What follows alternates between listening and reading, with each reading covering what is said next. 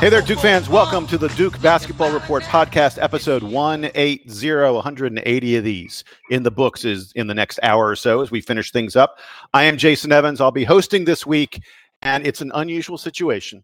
I think we sort of alluded to this last week. I am in Atlanta, where I always am. Actually, the irony is, over the weekend, I was in Durham, even though Duke wasn't in Durham, but I had business in Durham, and so I was at the home of the Blue Devils, even though the Blue Devils were not home. But my other colleagues are in some unusual places.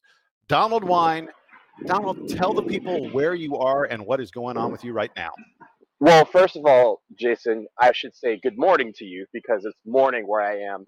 I am standing in front of the Kamehameha III statue in Honolulu, Hawaii. Yes, I have been here for just over a week. I believe the last podcast I alluded that I was leaving for the airport as soon as we finish recording, and I've been here for the last week, taking in the sights of the 50th state, the Aloha State. So it has been so beautiful here. I've had a great time. I have a couple more days before I head back to DC. So I am recording to you from a park in Honolulu because why wouldn't I?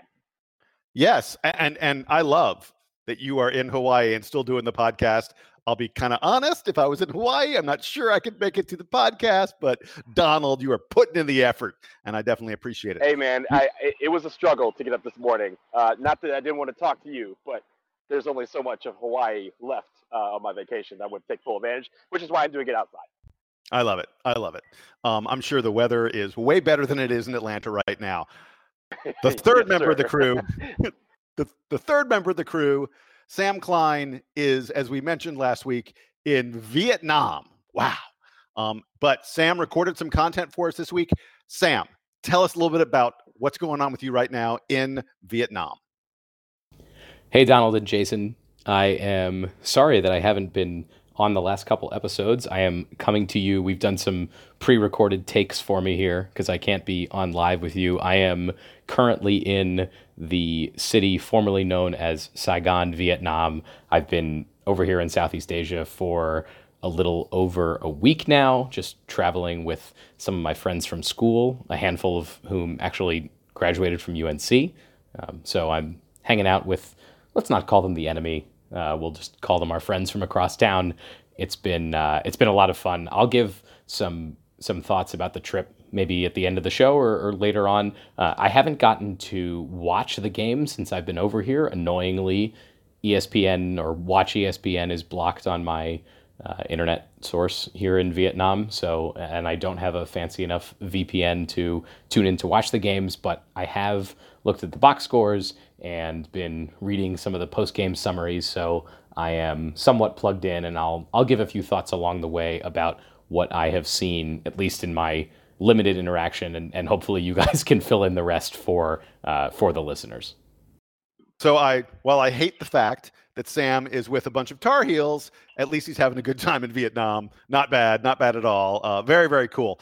So, folks, is it okay to be in Hawaii? Is it okay to be in Hawaii and still feel jealous of what Sam is doing right now? I think a little bit, but I'm allowed to feel jealous of both of you guys. Anyway, we're going to get to what really matters this week, which is in terms of looking back, two huge wins for the Blue Devils. In terms of looking forward, we're going to preview what's coming up, and we got a special little bit that we're going to do on one of the games that's coming up. But first, Duke, as I mentioned, had two games this week. It started out with not the beginning of our ACC slate, but the beginning of our ACC only slate of games. The rest of the season, we'll play ACC teams and nothing but until we get to hopefully a postseason tournament. I think there's a pretty good chance we'll be playing in a postseason tournament. And that all began with the Boston College Eagles coming and visiting Duke. The Blue Devils win, 88-49. A absolute thrashing by close to 40 points. We almost doubled them. Donald, give me your takeaway. What's the biggest thing you saw in the matchup with Boston College? A game that was really, it was over at halftime, 45-19 at halftime. It was game over at that point. Well, Jason, I think the intensity was evident from the opening tip, and that's why we blew the doors off of Boston College and really we had run away with it in the first 10 to 15 minutes of the game. one thing that I always look at is inside. Vernon Carey obviously was great. He didn't score a lot of points, but his presence allowed other people to shine. And that one person that really took advantage of that was Matthew Hurt. 25 points. He was 5 for 10 from 3. He really just destroyed them from every angle on offense. And I think that, again, we talk about who's going to step up, who's going to be the guy, and it's always someone different. Matthew Hurt in the starting lineup, replacing Joey Baker, who had been in the starting lineup for a couple of games. Matthew Hurt earns the spot and really played well. He led the team in minutes. He was brilliant on both sides of the floor, and really they had no answer for him. On defense, I think what we saw the homecoming of Derek Thornton. We had talked about it before. He obviously played at Duke. This was his first time back since he left. And most of the offense for Boston College runs through him. And he was frustrated. He only ended up with 6 points. I believe he was 3 of 12 from shooting. And when that happens, if your main guy can't score, and he's frustrated, it trickles down to the rest of the team. I think that is why Boston College was so out of it early. And like I said, our intensity coupled with that made it was a blowout by halftime. And even in the second half, it seemed like Boston College didn't, anytime they wanted to try and catch up, we would stifle them with our defense, take the ball, go down the court and score. It was a blowout in all sense of the word for an ACC team. And that's how you want to end the decade. I mean, this was a late game on December 31st, right before people are starting to worry about the new year and ringing in a new decade. That was a way to end the 2010s with a monster blowout of Boston College. Yeah, by the way, I love the fact that with that game, Duke won its 300th game of the decade. I'm not sure who it was that went back, and it's not that it'd be a really difficult thing to check, but we have exactly 300 wins in the decade. Think about 30 wins per season. Folks should really look at different teams. Look at Coach K's career, season by season wins and stuff like that. Winning 30 games a season is not easy. You can have a really successful season and win 27, 28 games. For Coach K to win 30 on average per year over the decade is pretty remarkable and pretty cool. And I love you hit on, to me, the most important thing toward the end of your comments. The thing I wanted to talk about with this game was primarily the defense, because we held an opponent to 49 points. And I want to be clear, like Virginia this year, everyone's talking about the fact that Virginia is holding these teams to less than 50 points, left and right, sometimes less than 40 points. Virginia's playing at a snail's pace. Virginia's, basically walking the ball up the court and not shooting until there's 2 seconds left on the shot clock every time. So for them to hold teams under the 50 points, it's impressive. I'm not saying Virginia's defense isn't great. It is great. But for them to do that playing at the slowest tempo in all of college basketball isn't nearly as impressive as Duke holding teams under 50 while we play the 89th fastest tempo. We play one of the 100th fastest tempos in the country. In other words, Duke plays at a fast pace. So there are more possessions in a Duke game. And for us to do what we did to Boston College is that much more impressive. And getting back to what I was starting to say, you brought out the reason for it. And this is the thing that Duke has been so great at this year. We cut off what the opponent wants to do. Specifically, we cut off the guys who want to do it. Derek Thornton shoots 3 for 12 in this game. Stephon Mitchell, and look, in our preview, those are the two guys that we highlighted, Derek Thornton and Stephon Mitchell. We said, hey, these are the dudes you got to worry about. These are the key to their offense. Derek Thornton shoots 3 for 12. Stephon Mitchell shoots 0 for 6 from the field. Stephon Mitchell Duke was in his head so much, he went 1 for 5 from the free throw line. Dude scored 1 point in this game. Now, he's not a huge scorer. I mean, a lot of how he contributes is rebounds and steals and blocks and things like that. And he's a player who impacts the game other than scoring. But when you take two major leaders on that team, two of the guys that on offense they're counting on to make things happen for them, and combined, those guys go 3 for 18. Wow. I mean, it's not a surprise that Duke throttled Boston College as much as we did. And then the other thing I wanted to highlight on defense, so Duke has become one of the best. I should have the stats in front of me. I don't have the stat in front of me. Duke's like one of the top 3 or top 5 teams in the country at defending the three-pointer, at not allowing teams to shoot three-pointers, and certainly not allowing them to make them. Boston College, 3 for 18, 16% shooting from 3 against Duke. I mean, now BC is not a great three-point shooting team, but they're usually better than 3 for 18. And the Blue Devils have just I'm so impressed with our defense this season. I love on offense. It's a different guy every game, and we've talked about that. And this was Matthew Hurt's game, and great to see him have that kind of performance. I mean, I talked in the preseason about the way I liked his shot. He releases it so high. There's so little energy, so much economy of movement on Matthew Hurt's 3-pointer that I said this is the kind of thing that's easily to replicate again and again and again. And you can tell that he's going to have games where he hits 4 or 5 or 6 3-pointers. Lo and behold, he hit 5 3-pointers in this game. And it's great. It's great to see different guys succeeding. I mean, it's unreal how many different guys are succeeding on offense. But to me, the hallmark of this team is quickly becoming the defense and how great we are at stopping the opposition from doing what they want to do. Jason, I think to summarize the defense, the old saying, cut off the head of the snake and the body will wither. That's what we're doing. We're going after the head of the snake every single game and taking that head out of the game, and the rest of the team wilts. And that's really how we've been winning a lot of these games so handily. And the head of the snake against Miami, we did it to them again. So let's move on to the next game. A team that Donald loves, the Miami Hurricanes. He doesn't love them as much as the Duke Blue Devils, but I feel confident in saying your second favorite team in the ACC. Blue Devils go down to Miami, road game, a team that Miami gives us trouble in the past. We have trouble winning at Miami. And remember, last year it took a heroic comeback. We were down a lot in that game to the Miami. It seems like they always, make it tough for us when we're at Miami. And Duke, again, just absolutely throttles the opposition, 95-62. That is to win on the road against a team that most people think is in the top half of the ACC by 33 points. Tremendously impressive effort by the Blue Devils.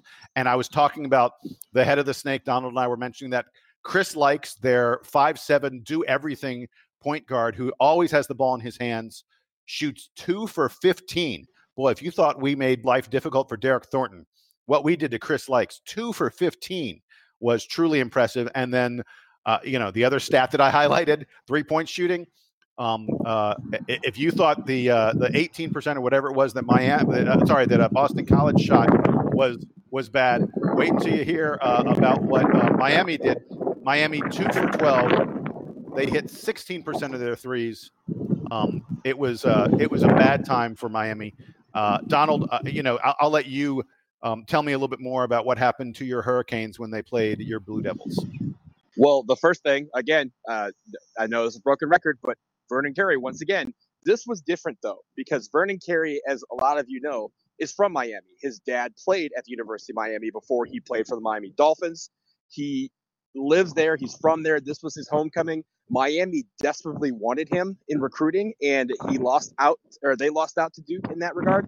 And he wanted to show them that they lost out on a champion. And that's what he played like last night against the Hurricanes. 24 points.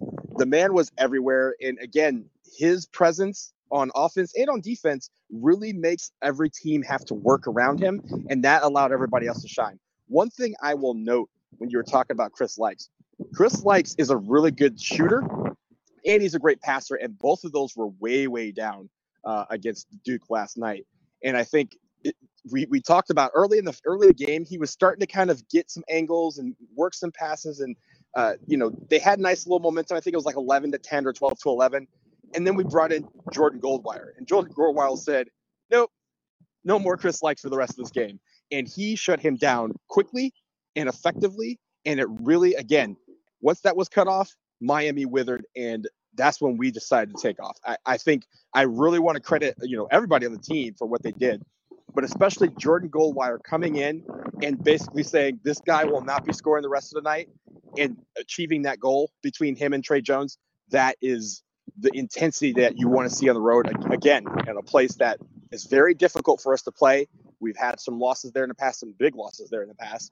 And when it comes to Miami, they always give a Herculean effort against the Blue Devils. That was not present last night because their guys that normally lead the team were out of it by the time we hit the under 12 timeout. And that's why we have been so dominant on defense, and that feeds our offense. Game, set, match. I'm so glad you mentioned the Jordan Goldwire thing. It's like, I swear, Donald, it's like you're reading my mind. I know. This week, because the thing that impressed me about Jordan Goldwire, and I was going to mention this about the game, when he came in, you saw that what Duke did was Duke said, okay, we're not going to let Chris Lykes even get the ball. He was playing deny defense on Chris Lykes. Now, obviously, you're not going to be able to stop the guy from getting the ball all the time. And Lykes, Lykes took his shots, and he had a couple. You talk about the passing. I know he had at least one just stunningly good assist, but he only ends up with 4 assists total in the game. By the way, Miami had a total of 6 assists in this ball game. That's really bad. They just weren't able to get into any kind of semblance of an offense. But Goldwire cut off Lykes and wasn't letting him start the offense. And you're right. Miami was absolutely befuddled. They just didn't know what to do. And as a result, the Blue Devils just crushed them. And there's a good friend of mine, Andy Layton, was at this game. He took his sons. For the first time, his 2 kids got to go see a Duke basketball game, and he was texting me throughout the game, and he was like, "There's no one here." He goes, "This is a nice arena, and Miami's 9-3 coming into this ball game. They've won like 5 in a row, and no one has shown up for this game. Like, they all knew we're going to get our butts kicked by Duke. I'm not going to bother to show up." He said there were entire sections of the arena that had tarps across them, seats that had tarps on them, so they weren't even bothering to try to sell those seats. He said the place was quieter than Card Gym during a pickup game. That it was like surreal, and that the loudest person the only thing you could hear most of the time was the PA announcer trying to get the crowd excited. Now, he pointed out that a good 30 to 40% of the crowd was Duke fans. Yep. But come on, Miami, you got to do better than that. I mean, this is Duke. You got to bring the fans, and they clearly didn't. And as a result, when their team was struggling, they did not have any emotion from the crowd to help lift them up. I will say, Jason, yeah, go ahead. Because usually for the Wasco Arena back when I was in school, was the Bank United Center, but their stadium, their arena, it only seats like 7,000 to 8,000. They actually used to expand it to 9,000 when Duke or North Carolina came to town, because that would be the only times that stadium would be sold out. And Saturday night, I get it. It's Saturday night. You're in Miami. The new year just happened. You're probably out partying, but that was a big game. That was their Super Bowl game. And for that, and I'm sure they were probably kicking themselves to say, oh man, this is at a terrible time. But for them to not be able to fill that arena and provide the atmosphere that they would need to try and take on a number 2 Duke team, that's concerning to me as a Miami alum, but as a Duke alum, is great to see. I mean, on the broadcast, anytime Duke made a basket, you heard loud, audible cheers. And that tells me that there was a lot of people in the building. Yeah. So I should note that Sam had some comments about Miami. We don't want to exclude my good friend Sam, even though he's in Vietnam. So here's what his thoughts were on the game. As far as the Miami game goes, first of all, it's great to see that Duke is off to a fast start in ACC play. We are looking strong so far, and I know that there have been some concerns the last couple of years, especially for some of these teams that are filled with younger players, about going on the road in the ACC. They've now taken care of business at Blacksburg, a place that has given Duke some trouble in the past, and also Coral Gables, which it didn't seem like, at least from the recaps that I was reading, that it was quite as rowdy in favor of Miami as it normally is. But this is certainly a place where Duke has had a little bit of trouble in the past, and it was nice to see that Duke was able to handle an overmatched team, basically, from at least from the end of the first half through the second half. Miami was able to hang with Duke for the first 10, 15-ish minutes of the game, but then Duke was able to pull away, making a lot of shots, getting especially shots at the rim, I think is really important for this team. Obviously, we've talked about the potential for a player like Vernon Carey. It seems like he's starting to round into form here as ACC play gets going. He's really able to fill it up and be the focal point of the offense that we expected. I know that we've talked a handful of times on this show about how much he worked with Jalil Okafor early in the season and sort of the comparisons we'd like to make between those players. And it seems like that is sort of coming true with his ability to run the offense, produce a lot of points, get other guys involved, get those rebounds, all the things that are kind of making him a complete player and as good as we could have reasonably expected him to be here at the beginning of the season. I think the other interesting thing to look at, and hopefully you'll shed more light on this, is how much K continues to tinker with the rotation. It's interesting that even as the team is playing well, he still feels like it's necessary, perhaps for matchups or just because he feels like he needs more data, to be changing the starting lineup and to be changing the rotations around even into ACC play. I certainly expected at this point in the season that even if the team wasn't playing as well as we might have expected early in the season, and I'd say to this point, for the most part, they have, even if they hadn't gotten to that point, that the rotation would be a little bit more solidified. Coach K obviously likes to have a rotation. He likes to know who his starters are, which bench guys come off at which points in the game, which guys he sort of needs in which spots. And it seems like even now, even with the team playing well, he hasn't entirely solidified that group. I'm surprised by it, but I'm also encouraged by it because it means that he is sort of actively adapting to the matchups, to his reactions from perhaps what's happening in practice, the kind of stuff that we don't see. And it's sort of refreshing to see that even as experienced as he is with dealing with lots of talented players, he's still trying to figure out exactly how this team works. Because I think, as we've said, this team has a little bit more depth at multiple positions, even more so than I think a lot of recent Duke teams that, you know, have had the ability to have different guys start and different guys come off the bench, different guys provide sort of different skill sets at different points in the game. So I'm enjoying that the rotation is as not solidified as maybe we expected it to be, even if there's a little bit of me that's thinking like, ugh, I wish that we just sort of knew what this was supposed to look like at this point. But there's still obviously a lot of time before the postseason comes around. So there's still time for Coach K to tinker. And the downside to the ACC sort of being down across the board is that Duke doesn't have as many opportunities to play really high quality competition as I think they've gotten used to in recent seasons. The upside to that is perhaps there are more opportunities for Coach K to experiment with these rotations and get different guys on the floor with different combinations of players to see what sort of makes the most sense while not having to sacrifice as much of the sort of most important minutes in the season because, quite frankly, given the schedule this year, there just aren't as many of those opportunities. And I'm really glad that Sam concluded that by talking about the rotations and the fact that nothing is set yet in both these games this week. Now, granted, they're both blowouts. So you're still not necessarily seeing what Coach K is going to go with in a close competitive game. But in both these games, we did not see anyone play 30 minutes. Once we're getting guys getting to 26, 27 minutes maybe. And that's kind of it. And then Coach K is finding a way to work everybody else in for double-digit minutes. And I'm so impressed. It's unlike anything we've seen from Duke in past years. I said to someone this weekend when I was up in Durham, I was like, I have watched, with the exception of one or two games a decade, I've seen every Duke basketball game since I was a freshman in 1985. And so I've got a lot of Duke basketball under my belt.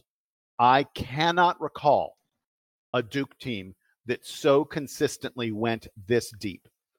To be going 10 deep every single game is just stunning. And the amazing part about it is you can't tell me who's going to have the big game. It feels like Vernon Carey. And Vernon Carey is probably our most consistent guy in terms of offensive games. And Trey Jones is obviously going to get minutes every single game and is awesome on defense. But you can't tell me beyond that you know who's going to be next. You can't tell me that you knew coming to the Miami game that Cassius Stanley was going to be the guy to go for 20 points. And he hit his first 6 or 7 shots from the field. He was all over the place. You can't tell me that you knew going in the Boston College game that Matthew Hurt was going to hit 5 3-pointers. Everybody's getting chances and everybody's producing. And it's just fun from a fan standpoint. It's incredibly fun to watch. So, Jason, on that, and to kind of wrap it up, I think you're right in the sense that this has been a unique situation where we have 10, even 11 guys that can come off the bench and contribute or start and contribute. I think what we're at is kind of something that we haven't really seen from Coach K in quite a long time. We have a team that normally by this time, he knows who his starters are. He knows where his sixth man, his seventh man, and sometimes even his eighth man. And we know what the rotation is going to be and how they're going to get into the game. We don't know that yet here. We have a couple of guys. We have Trey Jones and Vernon Carey, who are surefire every night starters. Everyone else has been kind of rotating in because he wants to see who is more effective when they start, who is more effective when they come off the bench, who's more effective with 20 minutes as opposed to 30 minutes, as opposed to 10 minutes. He's working that out right now. And the problem, it's not really a problem, it's a really good problem to have, is that everyone's giving him a reason to keep thinking about it. Because last night against Miami, everybody who played scored. Everybody who played contributed on the defensive end.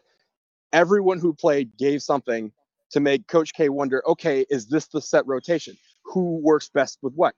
And I think this week, when we go to Georgia Tech and then we play Wake Forest, we may see some more of that tinkering, just so that when we get to the harder half of the schedule, we have Louisville coming up in a couple of weeks. We have, and then we'll have February pretty soon. I mean, this thing is going to roll by really quickly. We're going to eventually see him narrow this down to how these guys play, who starts, who comes off the bench, who's more effective in what spots.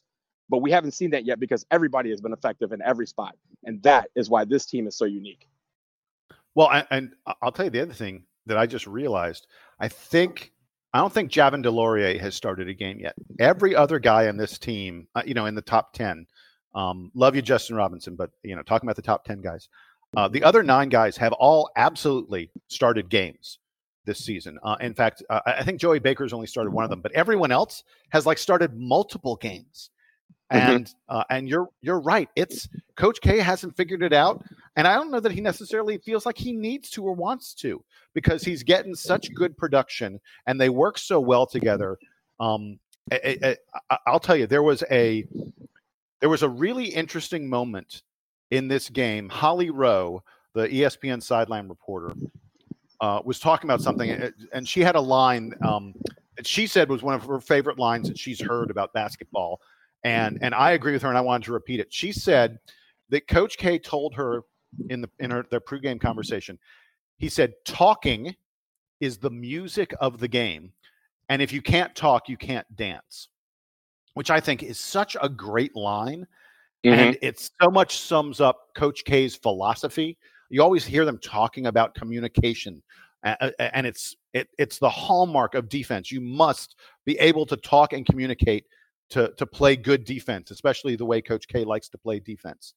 And so I just love talking is the music of the game. If you can't talk, you can't dance. For Coach K to say that, and then the reason I bring it up now is because I think what we're seeing with this team is that everybody on the team has learned how to talk, has learned how to communicate. And as a result, Coach K is like, well, I don't know who I don't know who to take out. I don't know who to put in because they all do it well. And it is a luxury we just haven't had before at Duke. They get kicked out of every single library in America. That's the epitome of a good basketball team. I love it. Good line.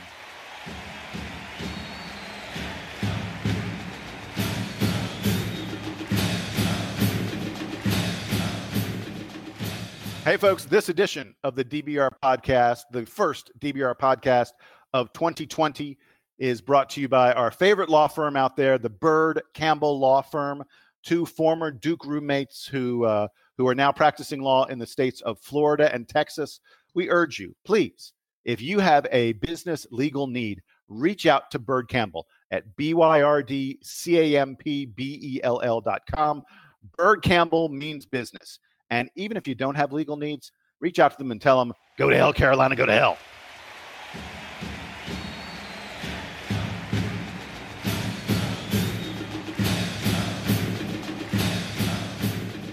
All right, Donald, it's time to look ahead. We are done looking back. time for us to look ahead to the two games that Duke has this week as we continue the ACC slate. The first of those games is Duke playing Georgia Tech here in Atlanta. I, by the way, will be going to the game. I'll be representing the podcast at the Georgia Tech game like I did last year. I'll go in the locker room after the game and hopefully have some fun audio for all of you to hear from the players. But we cannot preview. We cannot talk about Georgia Tech without talking about what happened with them over the weekend, because Georgia Tech went to North Carolina and beat the Tar Heels pretty resoundingly. 96-83 is the final score as Georgia Tech beats North Carolina. It was a game that was almost non-competitive. Tech jumped out to, I want to say it's 27-6 at one point. Carolina went more than 10 minutes without scoring a single field goal. And the reason I'm talking about this more than we would usually talk about a pass game to preview a game is because before we get to the Georgia Tech preview, we want to talk a little bit about Roy Williams, the head coach of North Carolina. Folks, if you have not gone online to YouTube or actually just go to the DBR front page, the Duke Basketball Report front page, because they've got a story there about with YouTube video of Roy Williams' post-game press conference. It is a doozy. It is just remarkable to see a coach this down on his team and this willing to throw his team under the bus. He starts out, Roy begins the press conference. His first few words are, "I'm the coach and it's my responsibility." And then he proceeds to put responsibility on his players by again and again and again, over and over again saying, "Well, I know I've taught them how to do this, but they're not doing it. I know I've instructed them that they're supposed to do this, but they're not doing it." And it's crazy. It's stunning. What did you think of this sad Roy Williams news conference? There's two things that I want to start with. The first thing is there are two words in that 8-minute and 10-second press conference that he had. There's two words he did not say. Those two words were Georgia Tech. Georgia Tech came out and just destroyed them. That's straight up. And any coach in America would, at least before they get into something like this, would go out and say, "Hey, credit to the other team. They played well. This has nothing to do with them. They came out, they played their game. Congrats to them." If Coach K had come out and done an 8-minute press conference and did not mention the fact that the other team blew the doors off them, he would get vilified in the press. So, Jason, I'm in Hawaii, and you were the one to tell me about this maybe 15 minutes before we started recording, that this was even a thing.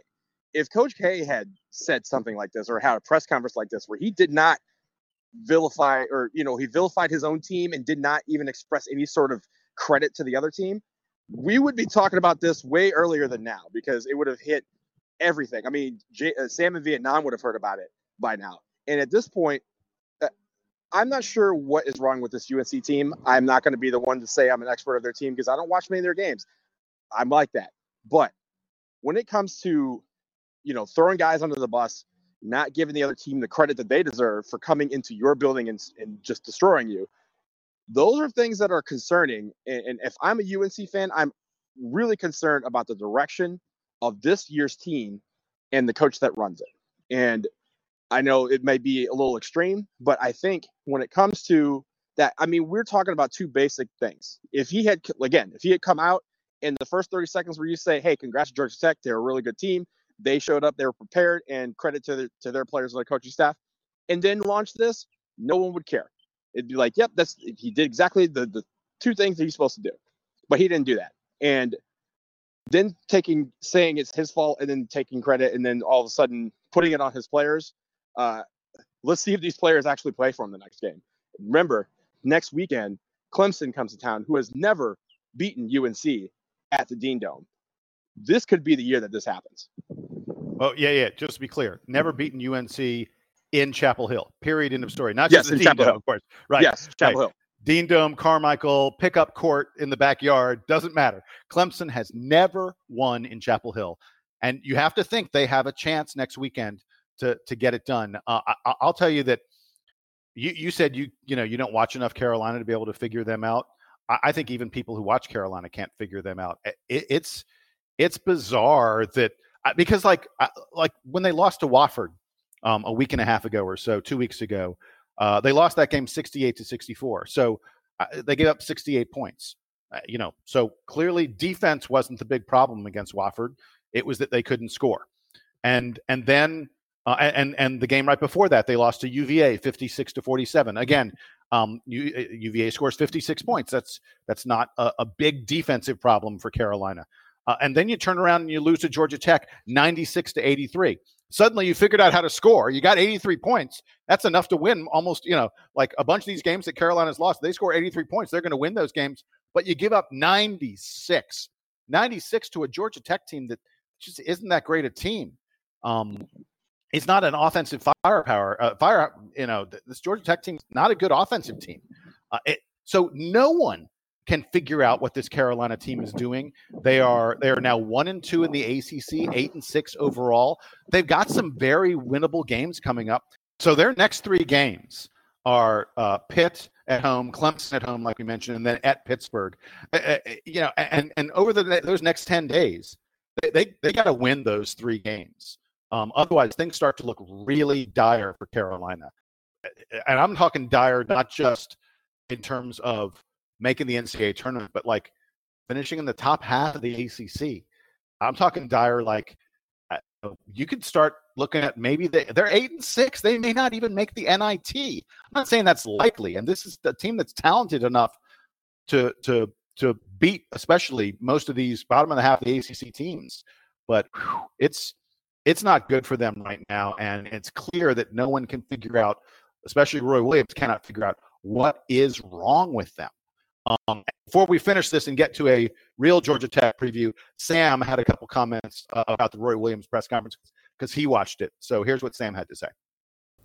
The most sympathetic part of me really feels bad for Roy Williams because it's clear that he is trying everything he can with this team and that this is just one of those years that comes around where the guys that he recruited and the guys that he expected to be the focal points of this team are just either not available or not as good as he anticipated. And that seems like it's sort of coming to a head now. I think that the multiple injuries that UNC has suffered are really, really pulling them down at this point because it's really some of those key guys that are supposed to be producing for them.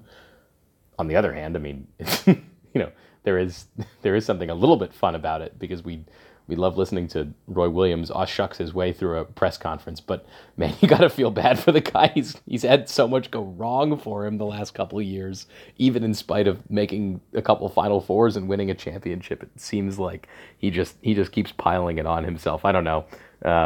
It was sort of funny and sad to watch that press conference all at the same time. I kind of can't believe, by the way, that Sam felt some sympathy for Roy Williams. Most Duke fans would not, but Sam is a bigger and better man than the rest of us for feeling that sympathy for Roy. So now let's get to actually previewing Georgia Tech.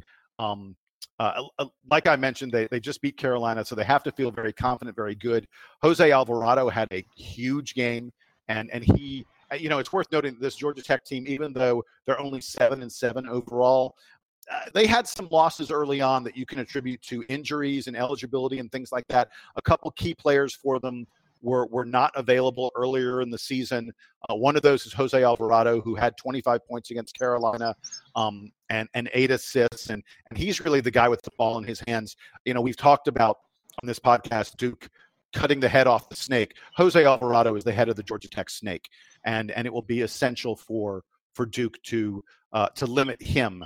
In a game that, Tech probably feels like, with the guys they've gotten back in the past 4 or 5 games, they probably feel like they are coming into their own and they're ready to compete with better teams. And that victory over Carolina, I'm sure they'll be feeling really good about. You got anything to say about Georgia Tech as we preview that game? So my prediction, Jason, is in the first 5 minutes of the game, we will see Jordan Goldwire into the ball game. I don't think he necessarily is going to start. When we're talking about, you talked about Alvarado and how he is the focal point of their offense. I think Coach K is learning, at least at this point, that bringing in Goldwire to shut down the best guard on the team is going to take everybody else out of the game. And I think that is going to be evident straight from the beginning. I don't think Georgia Tech is a super killer place to play, but it is a road game in the ACC. It is a game where the team is going to likely be, up for playing against the number 2 team in the country. And when that happens, you want to shut that down very quickly with intensity and with defense. And I think Jordan Goldwire is going to bring that, and that's going to fuel a lot of things. I also think that Vernon Carey is going to have a really monster game because I think he matches up well with everybody on the team. And when I say match up really well, I mean mismatch. He is going to be one of the bigger guys on the floor, and he is going to be a guy that, in 25 minutes, he's going to be very efficient against Georgia Tech. So I'm looking for those two things, but I'm also just really overall, it's a road game. We don't get many of these. The intensity should be there from the opening tip like it has been the last couple of games. Yeah, and the last thing I'll say about Georgia Tech, and it's worth noting, I meant to mention this when we were talking about the Miami game. When we previewed the Miami game, one thing that you and I focused on tremendously was the fact that Miami is a terrible rebounding team, and because it's a great rebounding team, and that game bore out the fact that Miami just, they couldn't get offensive rebounds. They couldn't keep Duke off the offensive boards. And I was dispiriting to Miami the fact that Duke was able to rebound so confidently against them. Georgia Tech is the same thing. They're not as bad as Miami, but Georgia Tech is one of the bottom 100 or so teams in the country at rebounding. Again, Duke is a great rebounding team. Tech is going to need to shoot really, really well to have a chance in this game because they're probably not going to be able to battle the Blue Devils on the boards. And so that's a key thing to look at in this game, the same way we looked at it in the Miami game and the same way we predicted that would be a problem for Miami. I predict that will be a problem for Georgia Tech. That leads us to the next game that we are previewing, Duke playing the Wake Forest Demon Deacons. Wake is a team that looked like they were in real trouble in the ACC, and then they were 0-2 with losses to Boston College and NC State. And then over the weekend, they picked up a win over Pittsburgh, a win that's sort of problematic. I really hope that Jeff Capel's boys would be able to take care of Wake Forest, because that would have been a big win for Pitt. But instead, Wake Forest goes on the road and beats Pittsburgh 69-65. Donald, you got anything to say about Wake Forest and what we should look forward to in that game? Yeah, I think when it comes to that, we're back home in Cameron for that game, and I want to see our outside shooting take flight over that, because I feel like Wake Forest, in the few games that I've seen this year, they get taken out by the 3-ball, and it really makes them stretch their defense. And of course, with our interior presence, if the floor is spread out, they're going to have a lot of room to shine. So if we come out this is one where maybe Joey Baker steps up.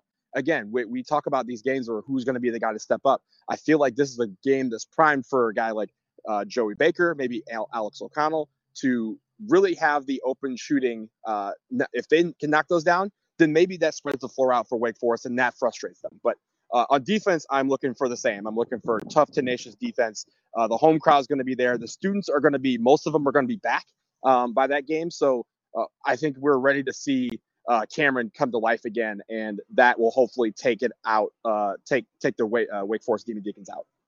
One of the things I always look at when I'm previewing these games is I want to look at the advanced metrics and see, what are teams really good at or really bad at that I need to we need to highlight so people understand what Duke's going to need to do to win. And with Wake Forest, one of the things that immediately sticks out is they are terrible at forcing turnovers.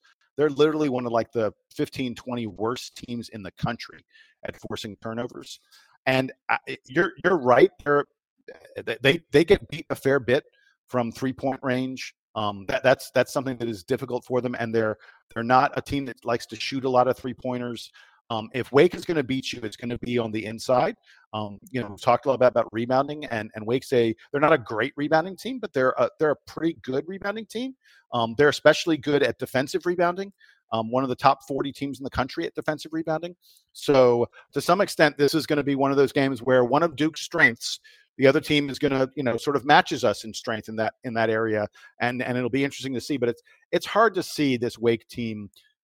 As I mentioned, they're expected to be one of the worst teams in the conference. They've got some results. They really haven't beaten anyone of note.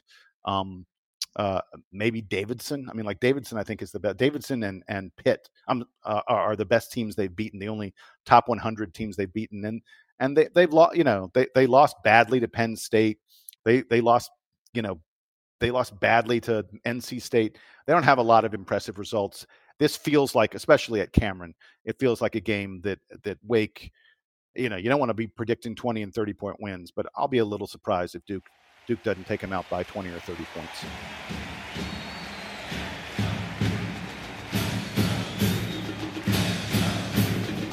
So it's time for us to talk about who had the best week this week for the Blue Devils.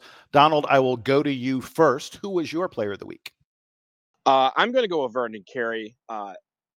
Going home and playing well is a very difficult thing. I think more difficult than people realize. And for him to go to Miami and put on such an amazing performance in front of the school that his dad played at, football, that's incredible to me. And I'm going to give it to him. Also against Boston College, while he did not make as big a mark on the point side of the score sheet, his presence really made everything shine and make everything work and us blowing out the Eagles. So I am going with Vernon Carey. And Sam has given us a player of the week. Sam, who you got? For my player of the week nomination, I mean, like I said, I haven't gotten a chance to watch the games, but reading the recaps, looking at the box scores, reading all the commentary, I feel like you have to give it to Vernon Carey. He's turning into the most effective player on this team, even without playing 35 minutes. He's only playing 25 or so minutes a game and is still insanely productive, is the focal point of the offense, is where everyone's attention is, it seems like, when he has the ball or even when he doesn't, and is clearly Duke's, I think, front runner at this point for national honors, and the Miami game was only further evidence of that. So my player of the week this week is Vernon Carey. And I'm going to make it 3 for 3. I am also going to select Vernon Carey as the player of the week. I like that you highlighted that Boston College game, that he did other stuff. His rim protection, when Vernon Carey came to Duke, he did not have the reputation of, one of these great run jump athletes with really long arms who's going to swat a lot of balls. But Vernon Carey is a really, really good shot blocker. Against BC, he has 4 blocked shots and really frustrated them at the rim. And then, of course, against Miami, it wasn't the block shots. It was the fact that they just couldn't stop him inside at all. Vernon Carey had a great week, and he is all 3 of our player of the week.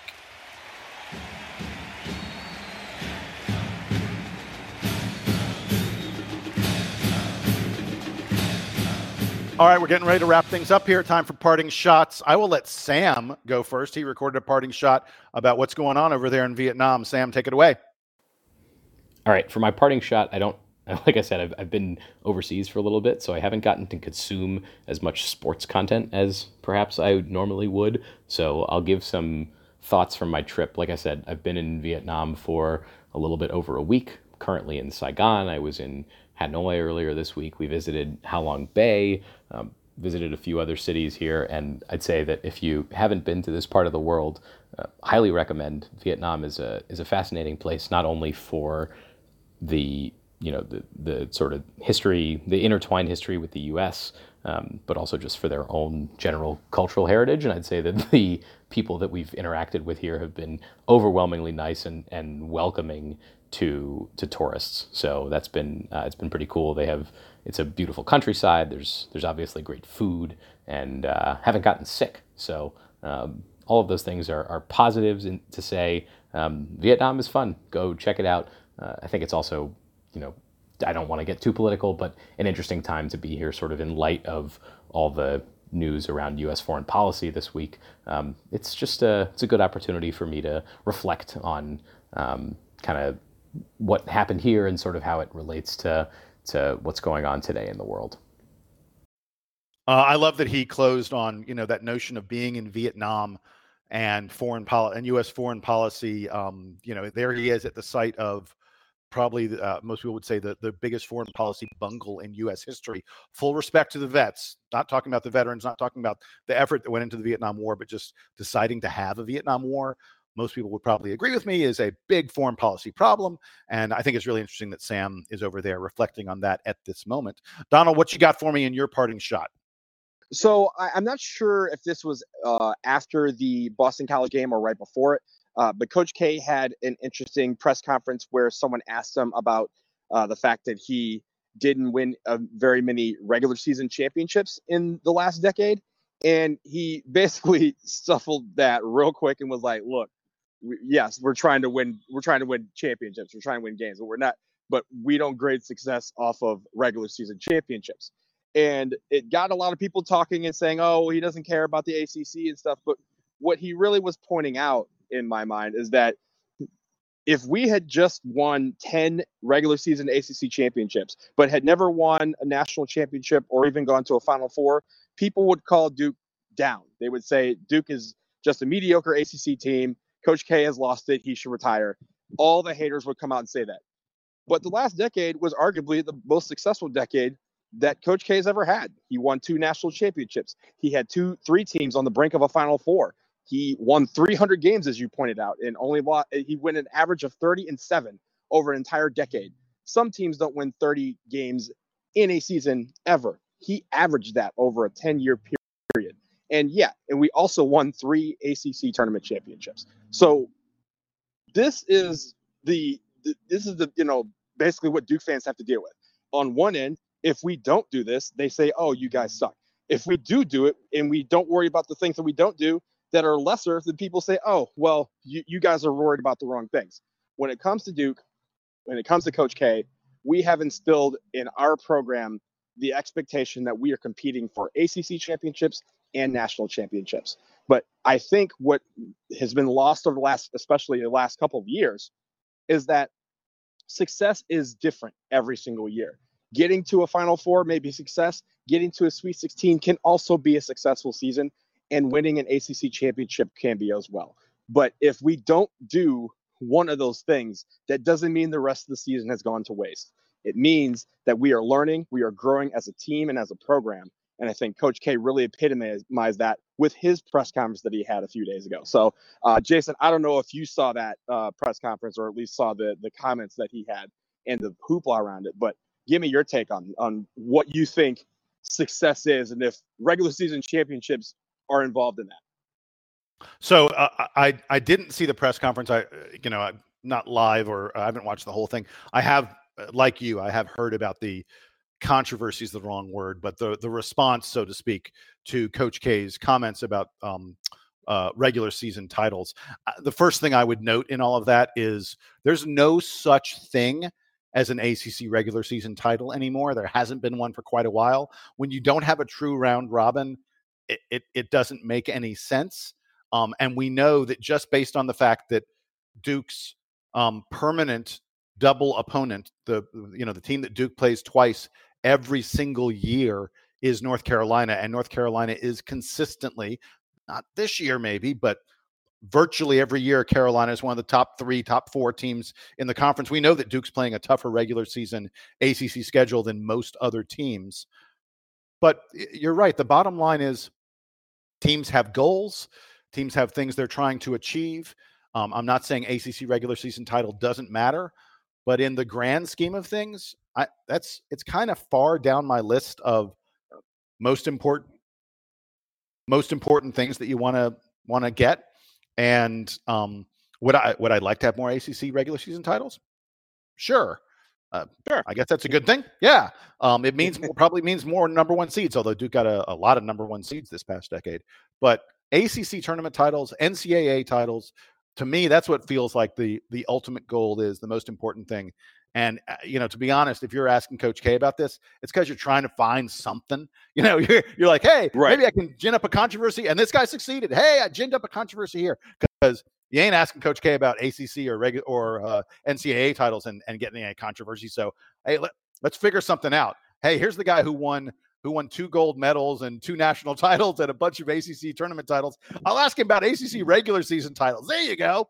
It's meaningless. It's silly. It's silly. And really, and this is one of the things. I mean, the ACC, the official champion, is the ACC tournament champion. I think it wasn't until 1990 that the ACC even started allowing schools to recognize the regular season titles. So it's not like we're sitting here and a lot of those had to predate, like the Helm stuff. It's not like we're not trying to go for that. But if we don't win the ACC regular season championship but get to a Final Four, I'm going to call that season successful. And other people may not see it that way, but if that also, they're coming from a progress of a point of people where they probably don't get to a Final Four. So winning the regular season championship for them is everything. That's fine. But for us, we are worried about, so we have so many goals that we're accomplishing. If we don't achieve one but achieve others, that all still makes it a successful season. I am in full agreement with you. All right, time for my parting shot. And I want to talk about something that you've started to hear bubble up. And I want to note for the record, I was on this. I started taking notes on this. I started thinking and talking about this with myself, at least, about a week ago. I had a bunch of notes that I took on this, and I was like, ooh, I'm going to make that my next parting shot. And then suddenly it kind of blew up into something that people are talking about all over the place. And that is Vernon Carey for National Player of the Year.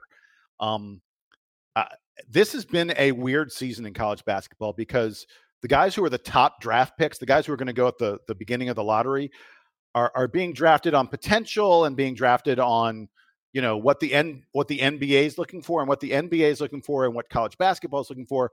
Two very, very different things. And as a result, the guys, you know, that are going to go at the top of the draft, really, I don't think any of them really are contenders for even first team All-American, let alone Player of the Year. The guys that are being talked about are guys like Jordan Nwora of Louisville, Caleb Wesson of Ohio State, certainly Cassius Winston. There are a few other guys out there that people are talking about a little bit, but there's more and more talk about Vernon Carey. And look, Vernon Carey's stats are tremendously impressive. But the thing to think about with him that is truly remarkable is that he's doing what he's doing this year while playing very limited minutes. 18.4 points per game, 9 rebounds per game, 62% field goals, blocking more than 2 shots per game, and he is only averaging 23.7 minutes per game. In fact, a friend of mine, Eric Rothschild, sent me an email about this, and he pointed out that if you look at Vernon Carey's points per minute, points per 40 minutes, however you want, points per 36, there are all kinds of different metrics there. But if you look at his points, rebounds, blocks per minute, and all that other stuff, Vernon Carey scores more than Zion Williamson, Marvin Bagley, Jahlil Okafor. In fact, a lot more than most of them. Not a lot more than Zion, but a little more than Zion. He rebounds a lot more rebounds per minute than Zion Williamson, Marvin Bagley, Jahlil Okafor, Wendell Carter. Blocks shots. Vernon Carey blocks more shots per minute than Zion Williamson, more than Marvin Bagley, more than Wendell Carter, more than Jahlil Okafor. Win shares, which is, you know, this one of these advanced metric kind of things that, you know, that figures out how your stats and all kinds of other stuff contribute to your overall game. Vernon Carey has more win shares per minute than Zion Williamson does. I mean, Zion was a statistical and athletic freak. Zion had that season last year. We were like, wow, this is something, we haven't seen something like this before. Guess what? We're kind of a little bit seeing it again, at least statistically, in terms of production. We're kind of seeing it again with Vernon Carey. And he is absolutely, even only playing 23.7 minutes per game, Vernon Carey is very much in the conversation for National Player of the Year as a freshman. That just doesn't happen very often. And hat tip from me. I mean, people didn't expect this. We knew Vernon Carey would be good. We knew he'd be an impact player. He was the jewel of the Duke freshman class. But he wasn't, no one, I'm telling you, no one expected him to be as good in the paint, as good a rim protector, as impressive a rebounder as he has been thus far this season. So I am all on the Vernon Carey for Player of the Year bandwagon. Jason, I have heard a lot of that talk, and as you said, has been growing over the last couple of weeks. I think the funny thing about this, and this is kind of indicative of what college basketball is this year, the nitpicky thing that people are using to say that he doesn't deserve it is that stat you just pointed out, that he only plays 23.4 minutes a game, and someone's like, the National Player of the Year should be playing 35 minutes a game and shouldn't be playing 23 minutes a game. But if you want Vernon Carey to play more, yes, that's absurd. If you want him, if college basketball wants him to play more and be just as effective, then you could just hand us a national championship right now, and you can hand him all the awards. But if really we're getting down to the point where, like, I don't like him because he only plays 20 minutes a game, we need to check ourselves. He is one of the best players, if not the best player in the country, and all the talk about him being on the short list for any and all National Player of the Year awards is very more than well deserved. And hopefully he keeps it going. Hopefully, this train keeps rolling. But right now he is one of the best players in the country, and there's no denying that, no matter how many minutes he plays. Well, and I'll tell you the other thing is, so if you don't like the fact he's only playing 23.7 minutes per game, be more of a challenge for Duke. Yeah, I guarantee he'll play a little more if we're in games that are actually in doubt. It's been a little while since we had many games that were really in doubt late in the game. So Vernon Carey isn't playing a lot because Duke's beating the spank off of everybody right now. Yeah. And come on out and challenge these Blue Devils. Make us, put us in a game where we need more from Vernon Carey than the typical 18 and 9 that he's getting every game, and 2 block shots that he's getting every game. Like, how demoralizing is that? Like, for another team, right? They're like, hey, this dude, we should get him to play like 18, 20 minutes. Oh, he still had 24 points and 10 boards and 4 blocks and 3 steals. Like, it's crazy. I mean, we really, if you look, we haven't really been, and I don't know if this is something to be concerned about or not. I can't decide. Since the Stephen F. Austin disaster, the craziness of Stephen F. Austin, I guess that remember that Winthrop game was kind of, we ended up winning by 13. It was kind of close, but Michigan State, we won by 12. It didn't even feel as close as that. Virginia Tech, we won by 14. That was a good game at halftime, but Duke ran away with that. We blow Wofford out by 30. We blow Brown out by 25. That was competitive still into the second half until Joey Baker went off. Wasn't that the game, Joey Baker? Or Alex O'Connell? Yeah, that was a Joey Baker.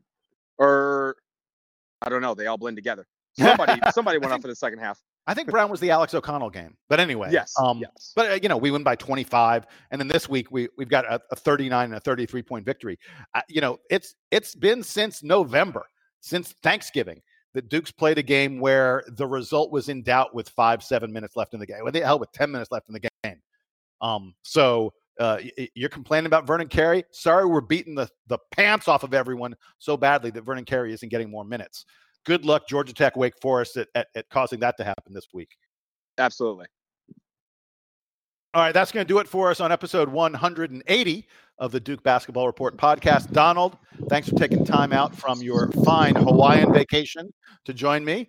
And Sam, thanks for taking time from your Vietnam vacation to join us digitally through the magic of the interwebs, sending your voice to us so that the folks out there could hear you. We will be back, of course, next week. Like I mentioned, I'll be at the Georgia Tech game, and if I got something really cool that I get, from the players' locker room, we may do a little special podcast midweek to let folks hear that.